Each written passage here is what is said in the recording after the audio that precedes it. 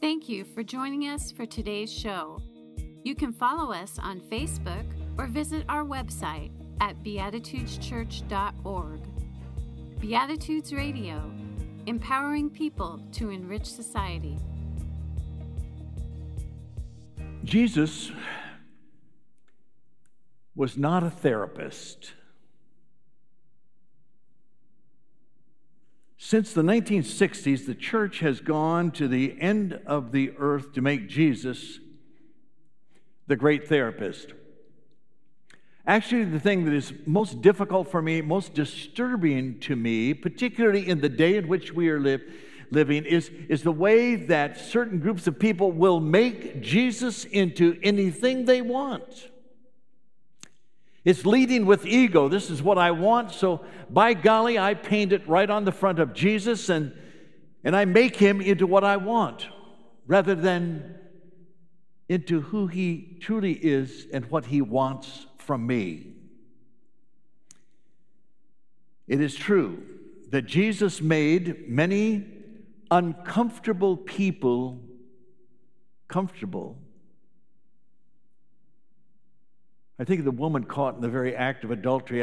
I've always kind of wondered, who are these priests that go around looking into windows, caught in the very act of adultery, and then they bring her to Jesus. And after all of that encounter, and the one without sin cast the first stone, then Jesus is standing there alone with this woman. Who is it that condemns you? No one, sir.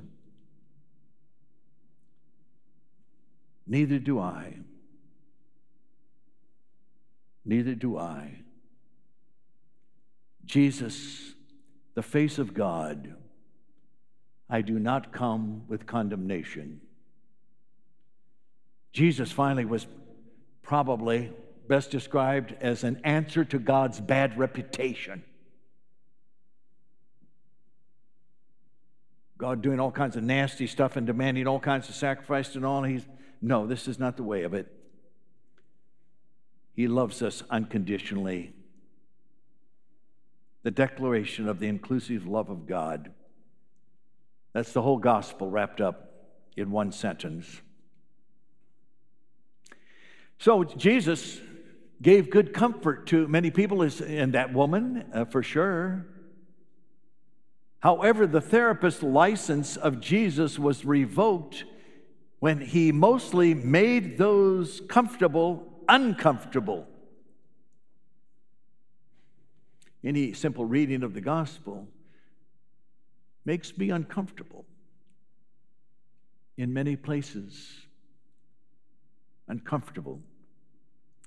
It was Philip Reif who predicted the triumph of the therapeutic in the church way back in the 1960s. He said this way back in 1966. He said he predicted that the Christian faith would be tamed into self-help therapy, salvation reduced to feeling good, and the church transformed into theater, Sunday sermons as emotional striptease, liturgy as psychodrama, church music as entertainment, and no prophet left to denounce the narcissism of the age. Whew! I don't know about you, but that sure makes me uncomfortable. Especially given the fact that I lived through that time and I know exactly what we were saying and what we gave ourselves to at that particular time. The narcissism of that time.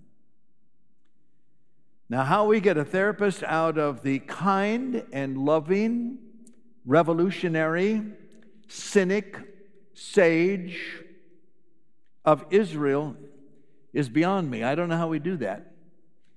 But some people think that they know enough to do that. Who do others say that I am? John the Baptist, Elijah, prophet. Who do you say that I am? You are the Messiah. Now, I've got to lift up to you, what did Peter have in mind when he said, you are the Messiah? Now, they had 3 Messiahs before Jesus, and wouldn't you expect the one that you just named the Messiah wouldn't your expectations be the same as the three Messiahs in the Old Testament? Saul, David, Solomon. They were the ones who led people out of bondage, who killed enemies. Don't you remember that troubling phrase there in 1 Samuel? Where suddenly David, young David coming on up, you know the David story, and the giant and all, really good stuff. And Saul gets jealous of David, and the Spirit goes out of him. Boy, could we ever remember something about that? It went out of the Spirit that was on Saul. It went out of him when he got jealous. And so here you have David now. And they would say of David as he was rising to power, well, Saul, he would only kill thousands. David kills tens of thousands. Now, if Saul, David, and Solomon did that as messiahs, what the heck do you think they were expecting by laying that label on Jesus? Finally, we're going to get these Romans off our back. You're not going to be pushing me around any longer, and we're going to have some salvation here that's going to be good. You are setting your mind, said Jesus, not on divine things, but on human things. That's when Peter rebukes him. Those human things were, man, oh man, we're finally going to get the Old Testament dudes that went and killed a lot of people. And right now, hopefully, it's going to be these Romans. It seems that Peter, and I would say the church, has a hearing problem. The church has the same kind of hearing problem that Peter had. You know, we just bow down very quickly to power or feeling powerful or being the largest this or doing these big things. We kind of fall down there, no? But there's a hearing problem. I heard about a husband and wife that were getting together. They were both 90. They'd been married, I believe it was 60 years. Might have been longer than that even. And they got together, and, you know, the family was there to bring the cake out and all. And they finally turned to him and said, don't you want to say something to your wife after all these years? He said, yes, I do. He said, you are tried and true. She said, what? He said, I said, you're tried and true. She said, I can't hear you. Say it again a little louder. You are tried and true. She said, I'm tired of you too. Hearing problem. But that's us. Unwilling or unable to hear the word of God that has both suffering and salvation. Oh, they love the salvation part. We're going to get us a Messiah, and some people are going to die. Especially that guy that made me carry his robe for 2 miles last week. I'm going to start with him. Jesus is going to lead us there. Salvation. No, salvation turned out to be a little bit different than what they thought. Something quite different. Because the salvation of which he talks about has some suffering in it. The inevitable thing that's going to happen to all of us in this life. I was the boy that was told by my mother, do all the good things, nothing bad will happen to you. And boy, it was really a strange day when bad things happened, because Mom said that wasn't going to happen. You see, we make Jesus into the therapist that we want, the kind counselor. But anytime that we make Jesus our kind therapist, trust me, you cannot hear the Word of God that is both salvation and suffering, oftentimes on the same day. I remember when my son Rich came to me and discovered Viktor Frankl, who wrote the book Man's Search for Meaning. He was the one who invented logotherapy, is what he called it. He was a survivor of the death camps. He came out of the death camps and then became very popular after that time, and people wanted him to speak all over the world. They wanted to hear from him. And so it was in the early 1950s. There was a man, he was the Bill Nelson of the church I served in Ohio. I say that with all due respect to both of these men. Roy Burkhart was just this amazing guy. And so it was about in 1952, he invited Viktor Frankl to come and speak at the church that he was serving and wanted him to come. And Frankl said, okay, yeah, I'd like to do that. And then Frankl went and called him a week before, and he said, you know, it just dawned on me. Your people are Christians. You know, and I'm Jewish. That might offend them. And Burkhart said the right thing by calling him back and saying, look, Victor, you come here. The leader of our church was Jewish. You just come, and we will receive you gladly. So the part that got to my son that I've quoted many times to many other people, I've talked to some of you here about what you thought early in life. You know, Joe and I are talking about right after he got his doctorate, he knew everything. So did I. I was 27. I knew everything. You should have known me then. I could have helped you. Right now I'm 80 and I don't know anything. I don't know anything. And have slowly given into the mystery of the whole thing. And it's a lot better life living the questions than giving answers that don't hold up in life. But I digress. It was Frankl who said, don't aim at success. The more you aim at it and make it a target, the more you are going to miss it. For success, like happiness, cannot be pursued. It must ensue, and it only does so as the unintended side effect of one's personal dedication to a cause greater than oneself, or as the byproduct of one's surrender to a person other than oneself. Happiness must happen, and the same holds for success. You have to let it happen by not caring about it. I want you to listen to what your conscience commands you to do and go on to carry it out to the best of your knowledge. And then you will live to see that in the long run, I say, success will follow you precisely because you had forgotten to think of it. Frankl said that in Vienna in 1983. His passing was in 1997. That was the key moment of transformation for my son, who the world would say is quite successful, but it was only after he forgot about trying to be successful that something like success came to him. You know, people come to church today, oftentimes consumer-driven, picking and choosing their spirituality, one that makes them feel good. Roman Catholics go crazy by saying, you know, you can't come. This is not a smorgasbord here to pick and choose. You got to take the whole thing. Some priests get really upset. The church has become, for many people, another supermarket. No check against our tendency toward deceit and self-deception. They just come, pick up on whatever they want along the way. It used to be that people were not honest about that.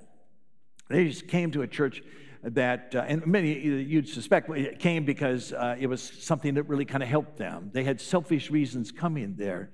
But I found in time in my own career that people would come to me and say, well, Dick, good to see you, buddy. We're just church shopping. We're just church shopping. We might be here. We might not be here. And that's what they would say. I remember the story about a man who was a Texan who bought 10 ranches, and he made a merger of them. Is the Circle Q, the Rambling Brook, the Double Bar, the Broken Circle, the Crooked Creek, the Golden Horseshoe, the Lazy Bee, the Bent Arrow, the Sleepy Tea, the Triple O Ranch. Wow, one guy said, I'll bet you have a lot of cattle. He says, no, not really. He says, not many of them survived the branding.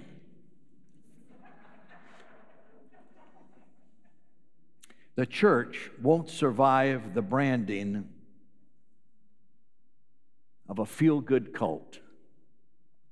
Yes, yes, yes, yes. Come as you are, yes. Come as you are.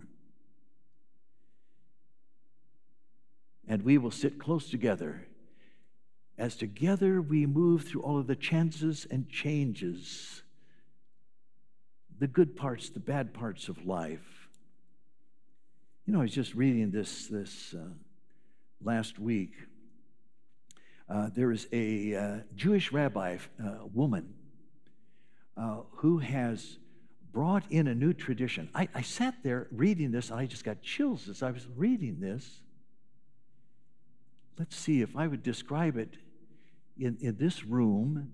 She dusted off an old tradition.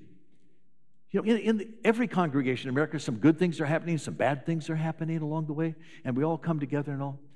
And she had a process that they would do in the middle of the week. They would come and all of those experiencing something joyous would come through that door over there. We'd mark it right there. There you go. And over here, those who are experiencing difficult things, you come through this door over here. And they would come into the room, and they would form a circle, and they would pass by each other, kind of concentric circle. And as they had the concentric circle finally formed, the people that came from the joyous part of life said to others, well, what happened to you? Tell me what happened. And they would listen. They would listen. I thought, what a wonderful image of a faith community that comes with their joys and challenges. Boy, let me tell you, in my own life, I think most of the time I came through that door. But boy, I remember the time that I came through that door with all the pain in the midst of things that I was very sorry for, and was lifted by the everlasting arms of friendship that made all the difference.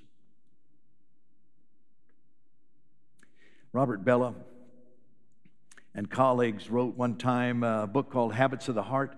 They said Americans once had 3 languages. I found this very interesting, and it's so true. It's biblical. The second is the republic language. The third is the individual language. The individual is the language of self-reliance. You know, I've made friends with myself. I've really kind of found my way in the world, and I'm kind of feeling good about myself. The republic is the language of the civic world, the common moral good. Yeah, we're glad you're feeling good, Dick, but you know, there's some good that needs to be done in the world, in our community, in your country. And then there's biblical, he said, Jewish and Christian symbols from the Bible. And then Bellah concluded by saying, we have lost all language but the individual. We speak now only in the dialect of therapy and human potential, and therapeutic language is too weak to carry the freight. It was Karl Barth who came to our country, to America, and as an eminent theologian in the 20th century, he came to New York City, and they said, oh, we're so glad to see you, and they were ready to show him all around and take him to all kinds of places, and they said to him, and where would you like to go, Dr. Barth? He said, take me to your prisons. He had a marvelous ministry in prisons in Germany. He wrote his famous book, Release to the Captives. He says, take me to your prisons. But Dr. Barth, why do you want to go there? Because that will tell me more about you as a people than all of the other places you will take me. I'm going into prison tomorrow night to practice meditation, not teach meditation, to practice it with those we call oftentimes the scum of the earth. And I'm here to tell you,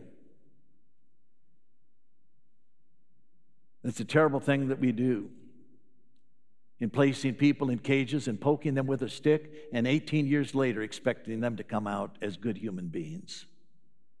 Our system is pathetically broken. And all we can do is not complain. You know I'm powerless. But we can light one candle on Monday nights to remind them of God's love for them and meditate together. It was Barth who attacked therapeutic preaching in his day. He says people come to church not for mere help with their personal problems, but rather for something with some kind of size. People long for faith with size to be able to hold us. Or as that wonderful writer said at one time, God is both holy and God is firm. God is firm. So why do we come here? We seek transcendence, I think. I do. Man, I'm not enough. I need to transcend any of those selfish questions I might have, something bigger than stocks and bonds and bottom lines and winning and losing, something bigger than getting more of what I have enough of, something bigger. Lots bigger than the clubs I've been in, the alma maters, the achievements, the IRAs, the 401ks, plaques on the wall. I got a bunch of them. They're meaningless. You know, it was Garrison Keillor, who attends an Episcopal church in New York City right now with his lovely wife. And he goes regularly. And he said, a long time ago, he was at an Episcopal church out on Long Island. And he said, you know something? If you come to church each Sunday, and in the hour, if there's just one thing spoken from the heart, the whole hour will be worth it. Absolutely. What a blessing. One thing spoken from the heart. So what does self-transcendence look like without pointing to Mother Teresa for the obvious answer?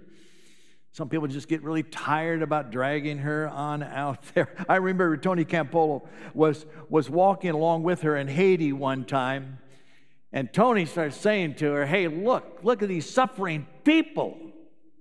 You know, how do you put this together with a good God? She said, when I get to heaven, God's got some explaining to do. Boy, wouldn't you hate to be God with Mother Teresa pointing her finger in your face. But there's another guy by the name of Will Campbell who challenged the state and the Christian faith. There was one guy that came to him who said, I don't believe any of this stuff that you're part of. Will Campbell, growing up in the South, right in the midst of the Ku Klux Klan, his dad was a part of that and others were. He finds his way in church, goes off to this liberal seminary up north at Yale University and comes on back. And so he's dealing with the way that he was brought up and some new light that has come to him and trying to put it all together. And he said, sometimes I would have to suffer through some worship services in the morning. And he said, then I would go to a black church at night and restore my soul. And oftentimes, on the way back from restoring his soul, he would go to the hospital and call on all of his dad's old friends in the Ku Klux Klan. He was a guy maybe as much or more than anyone that I've ever heard about who put together his enlightenment and his open heart for those he grew up with, transcending belief and giving the human heart that he had.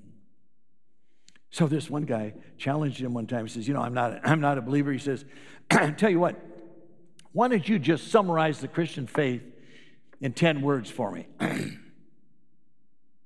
Campbell thought for a moment, then he said, we're all bastards, but God loves us anyway. The guy stood back and said, well, that was pretty good, but you got 2 words left. He said, I don't need them. We're all bastards. God loves us anyway. The result of him taking all that he learned along the way and bringing it with open heart to those that believed exactly the opposite of himself. Oh, I dream of some of that coming. Transcending our own beliefs and seeing every human face as our brother and sister.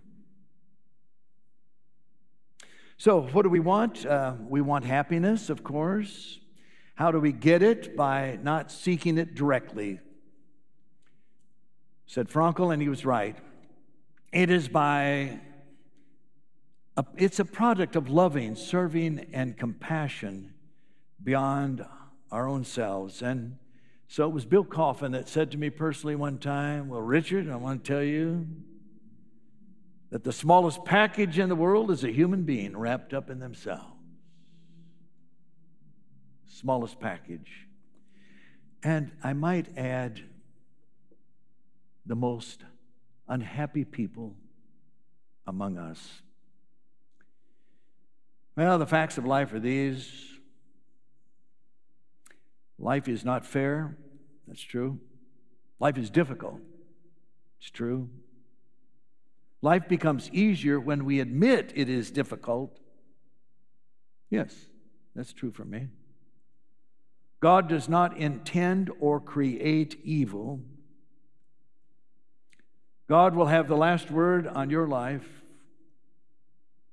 When we sing in this place on Easter, made like him we'll rise, we will be singing the greatest truth, the greatest mystery of all. When the inclusive love of God for all people becomes the first and last word of the church today, the church in America will have discovered fire for the second time since Pentecost. Let us pray. Eternal loving God, we praise you for this place where we can reflect on the gospel, where we can privately admit to ourselves and sometimes to others how much we fail that. But we discover that if we're honest about how we fail your word so often, and if we will just keep coming back to this place and repeating that word, we find that we are slowly moved towards your kingdom goal without even knowing it, if we dare to keep showing up. Bless us this day, eternal God, not in the way that we ask, but in the way we need. Amen. Thank you for joining us for today's show. You can help us to continue this program by making your donations at beatitudeschurch.org/online-giving. Beatitudes Radio, empowering people to enrich society.